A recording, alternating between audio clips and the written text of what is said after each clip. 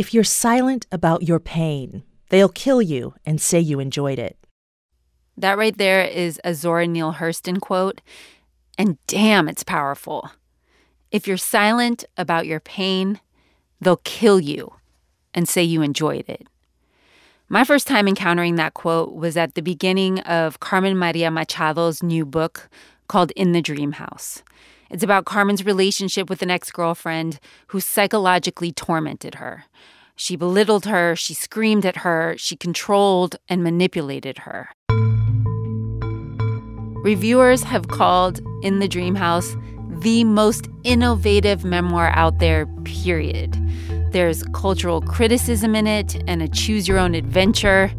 The chapters are organized by genre. Dream House as murder mystery. Dream House as haunted mansion. Dream House as lesbian pulp novel.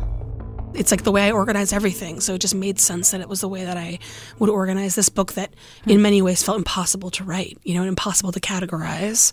That's Carmen. I would describe it, oh my God. I know it's funny because people have been describing it really differently. I guess I would describe it as an experimental memoir about many things, including queer intimate partner violence, that uses genre as a mode of interrogation. You're listening to Code Switch from NPR. I'm Shireen Marisol Meraji, and we're going in the Dream House with writer Carmen Maria Machado. And just a warning, there's some cussing in this episode. Dream House as inciting incident. You meet her on a weeknight at dinner with a mutual friend in a diner in Iowa City where the walls are windows. She is sweaty, having just come from the gym, her white blonde hair pulled back in a short ponytail. She has a dazzling smile, a raspy voice that sounds like a wheelbarrow being dragged over stones. She's that mix of butch and femme that drives you crazy. You and your friend are talking about television when she arrives. You have been complaining about men's stories, how everything is men's stories. She laughs, agrees. She tells you she's freshly transplanted from New York, drawing unemployment insurance and applying to MFA programs. She's a writer, too. Every time she speaks, you feel something inside you drop. You will remember so little about the dinner, except that at the end of it, you want to prolong the evening, and so you order tea of all things. You drink it, a mouthful of heat and herb, scorching the roof of your mouth, while trying not to stare at her, trying to be charming and nonchalant while desire gathers in your limbs. Your female crushes were always floating past you, out of reach, but she touches your arm and looks directly at you, and you feel like a child buying something with her own money for the first time.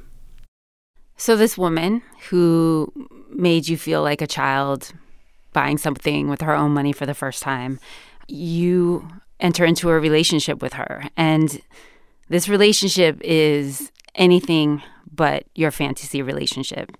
And in the book, you write that fantasy is this defining cliche of female queerness, that, to find desire, love, everyday joy without men's accompanying bullshit is a pretty decent working definition of paradise.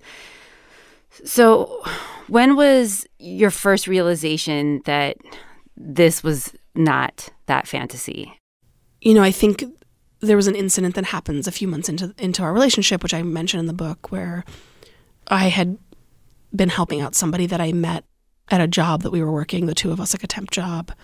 And I sort of vanished for a little bit because I was helping this person. And when my ex finally got in touch with me, she was so angry and she was yelling, and she yelled so badly at me that I told her, don't talk to me like that. Like, that's not okay how you're yelling at me right now. And she threatened me and said, don't ever write about this. Like, do you understand me? And I feel like looking back on it, it was the first moment where there was this twinge of, it was really unpleasant. It was a really horrible sort of thing that felt weird in my stomach. And I remember thinking, no, that's not good. Mm-hmm. And it's weird because, so many worse things happened after that. And I feel like that sense got really dulled, by repetition. Mm-hmm. Eventually, it became, this is routine. This is just what happens. But in that first moment, I remember just being very troubled and sort of concerned about it. And then thinking like it must just be a fluke, it must just be like it was a bad day. The first book about lesbian abuse was published the year I was born.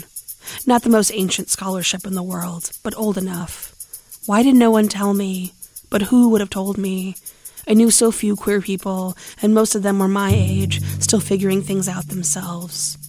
I imagine that one day I will invite young queers over for tea and cheese platters and advice, and I will be able to tell them, you can be hurt by people who look just like you.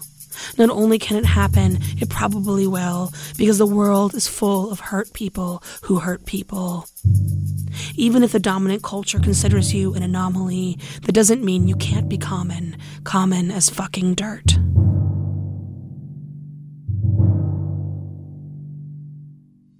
The title of that chapter is The Dream House as Self-Help Bestseller.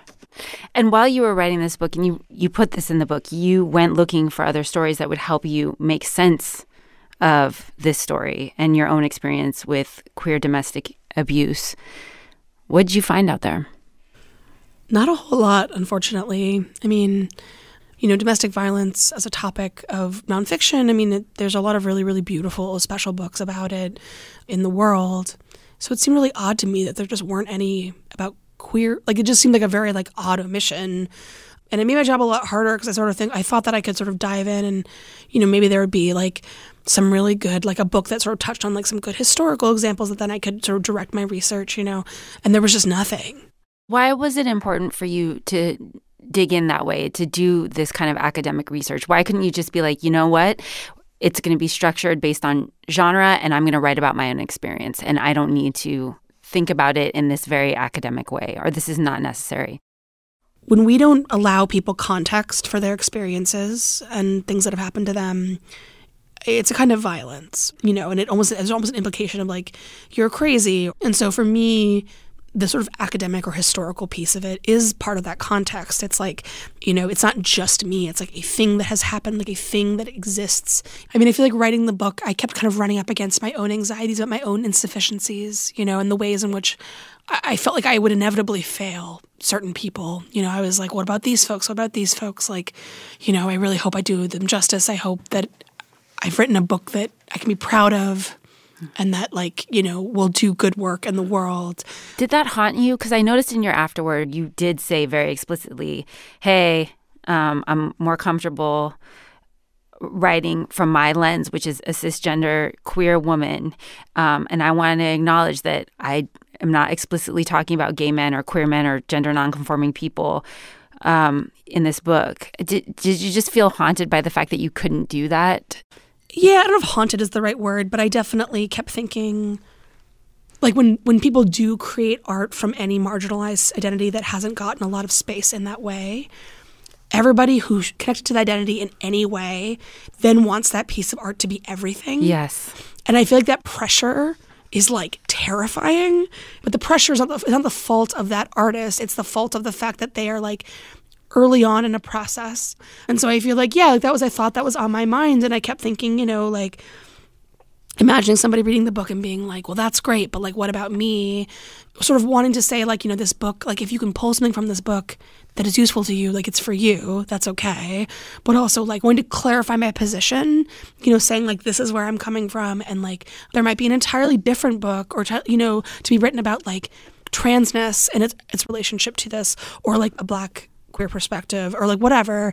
And that is important to me, that exists, and that there's space for that, and that people know that I know that I can only create what I can create, and that there's room. There's so much room.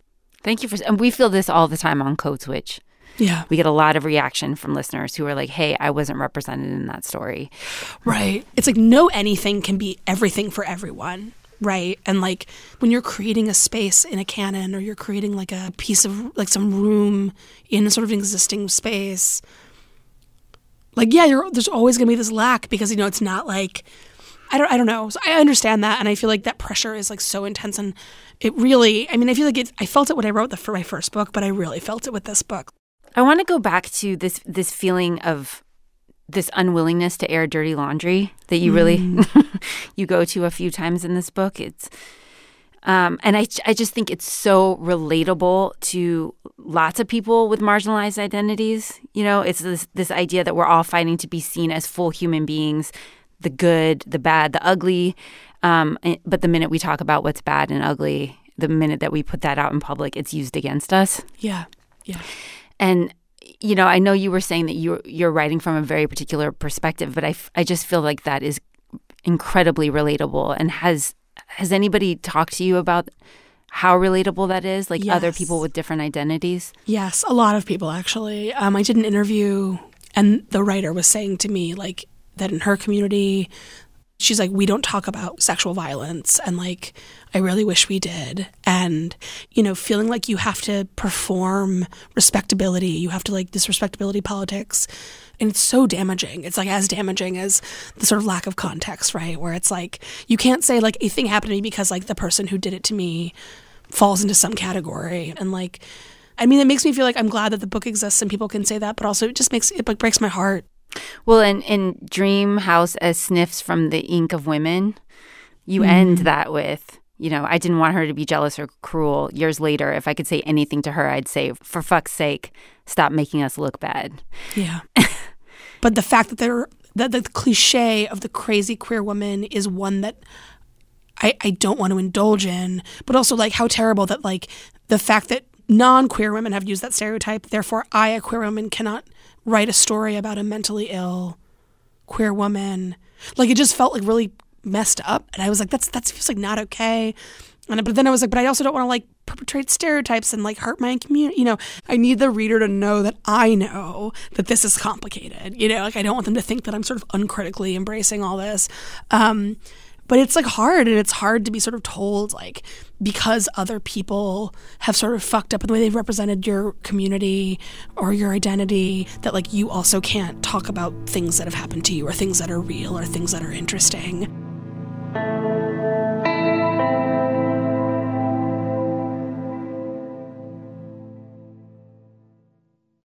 This message comes from NPR sponsor Discover. Did you know that Discover matches all the cash back you earn at the end of your first year? Plus, it's automatic, and there's no limit to how much you can earn or how much they'll match. Millions of people a year are getting their cash back matched like rain falling from the sky. Cash back match, only from Discover. Learn more at discover.com/match. NPR's Life Kit wants to help you make changes that actually stick this new year. From how to do dry January to how to start a creative habit, we've got new episodes all month to help you start the year off right. New episodes every Tuesday and Thursday. Listen and subscribe to Life Kit. Shireen, just Shireen. Code switch. Here's Carmen Maria Machado reading from In the Dream House, the chapter called Dream House as Ambiguity, which talks about a woman named Deborah Reed.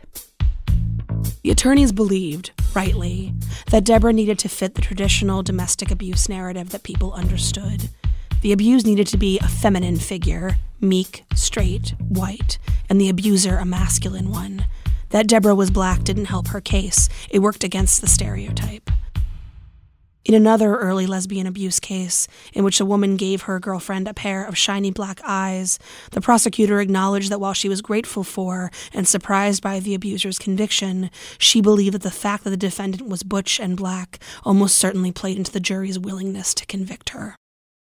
In the book, you write that, you know, if you've suffered domestic abuse in a relationship and you're a woman, if you're going to be believed, you better be feminine, you better be straight, and you better be white. Yep.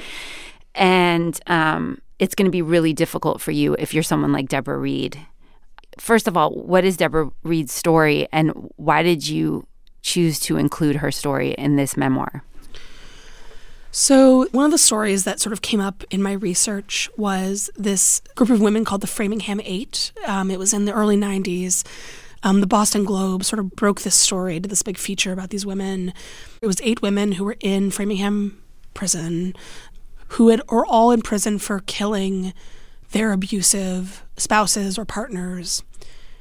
And Deborah Reed was black, and she was also the only lesbian in the group who had killed an abusive female lover.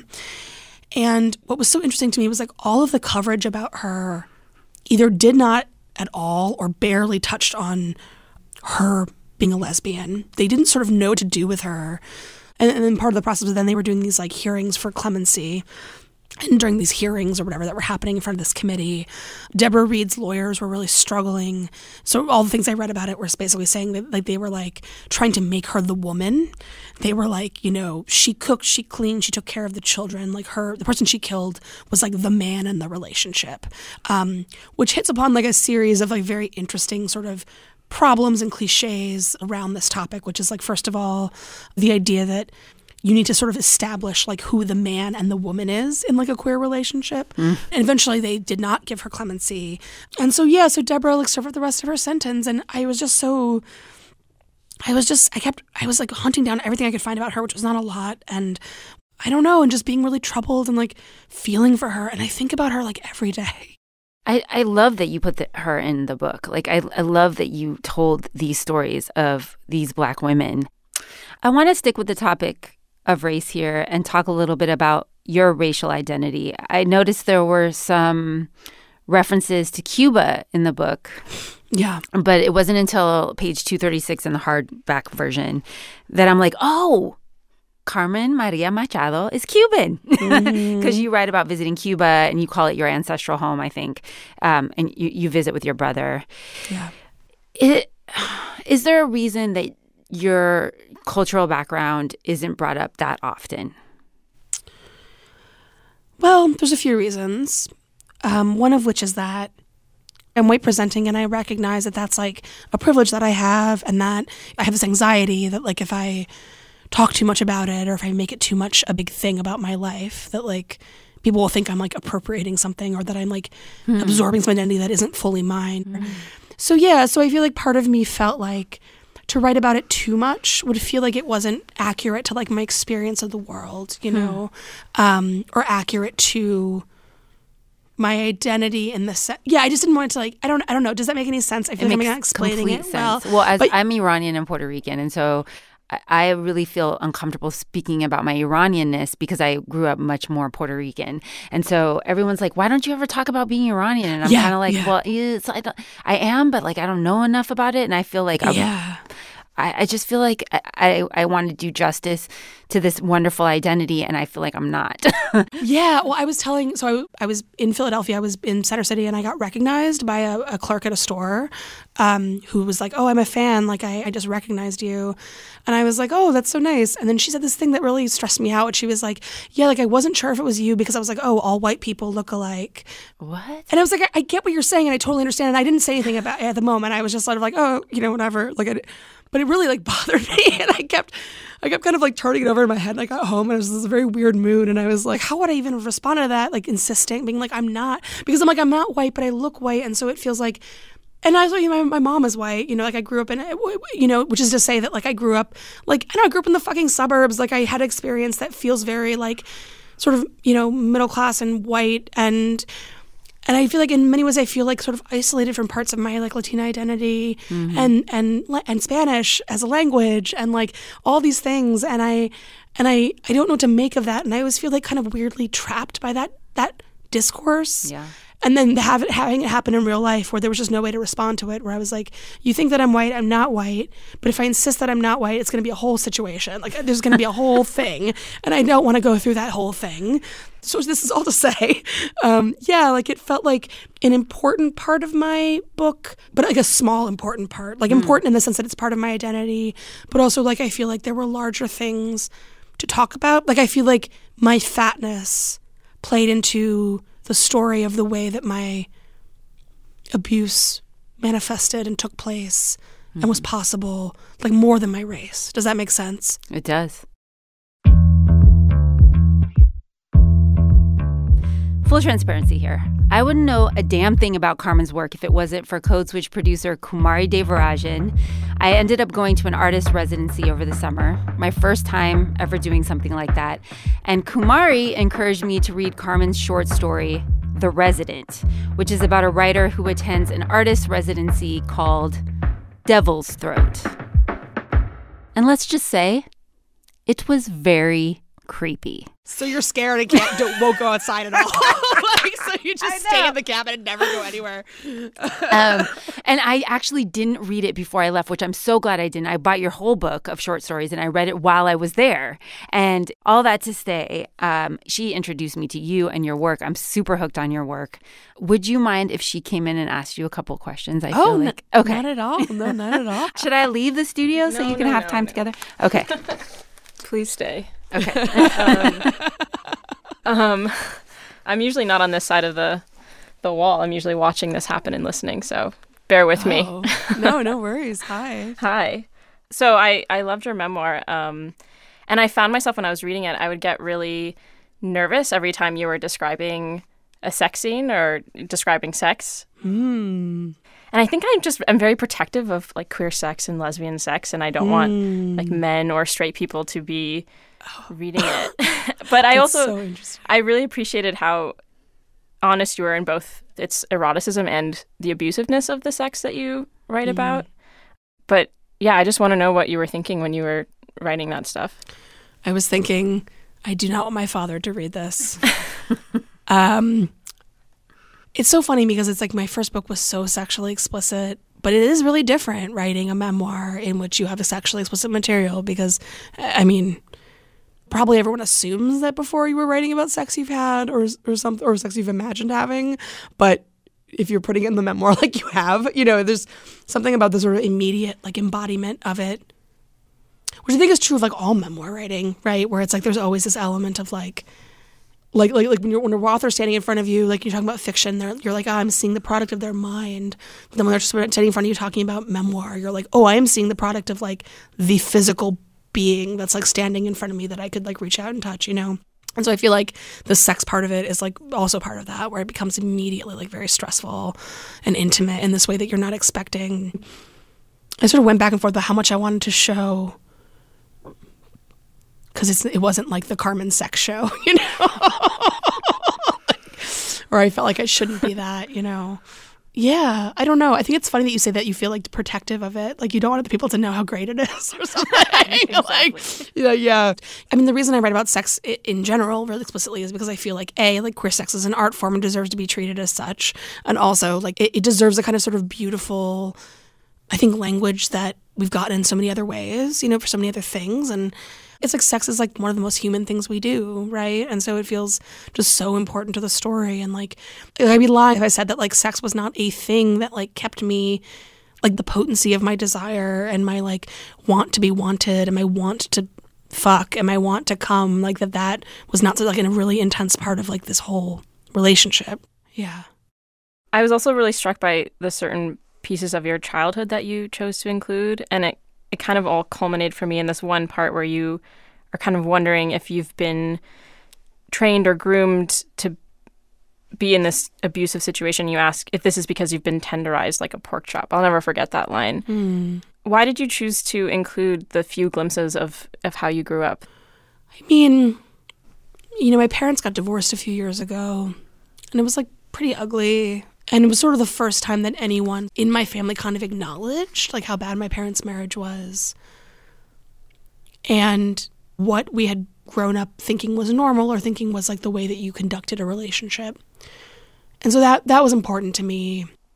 And it was important to me to talk about, you know, the way that my father talked about gender as like a really important sort of way of understanding certain sort of thoughts that like seemed normal to me when I was an adult that I talk about in the book. And I feel like, you know, when you're telling a story about a relationship, like you're never telling a story about just like the thing that happened between like X date and X date, right? It's always about the people that came to that space and then left it, you know, and how they came to it and how they left it. And like for me, coming to that relationship in particular, it was like all the bits that came before. You know, how you grow up thinking about sex and love, like what relationships you look at, the way in which you perceive yourself in relationship to all these things. Like that is who you are, and that is who is one of the people coming to that situation. And so, yeah. So this is the first book that I found and read that's like this, that talks about queer domestic violence and talks about something that is an experience similar to one I've had. And I'm wondering if you've gotten reactions from people who have gone through similar things and what they're saying. Yeah, I mean, a lot. I wish the answer was nobody. Nobody else has ever felt that way, because then it would mean that, there was less pain in the world. But, people, yeah, I've been doing events for the book, and I've been getting a lot of people just coming up to me and saying something to the effect of, like, this really spoke to something that happened to me. It really meant a lot to me. Thank you. But I was really surprised. Even before the book came out, I was getting messages from people who were saying, I know you didn't write this for me. Like, one person was like, I'm a straight woman, but I've been in like an emotionally and psychologically abusive relationship, and I've just never seen that represented anywhere. So thank you. And then I got another email like very soon after that from a man who was like, I'm a man who was abused by my ex-wife, and I've never seen a representation of a woman as an abuser before, and like, thank you. And both of them were sort of acknowledged, like, I know this was not meant for me, but it really spoke to me. And I feel like there's something really interesting about, seeing how people are responding to the book and, understanding that they maybe don't share certain things about my identity, but also that, like, it's speaking to, like, sort of a large range of experiences that just haven't been given a lot of space. And that's really special. It makes me sad in some ways, because it means that, there's just a lot of pain, but it also makes me feel like the pain of writing the book was worth it.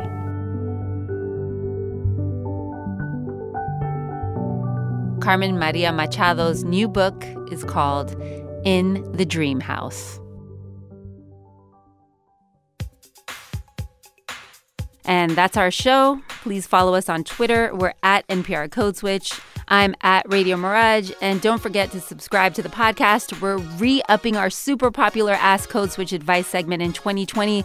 So please send us your toughest, most uncomfortable, most awkward questions about race. We want to answer them. And we know a bunch of you put read more books, listen to more books on your 2020 resolutions. And we've got recommendations for you coming soon on the podcast. Here's a hint. There's a girl I know. She's the one I dream of. Look into my eyes. I don't know the rest.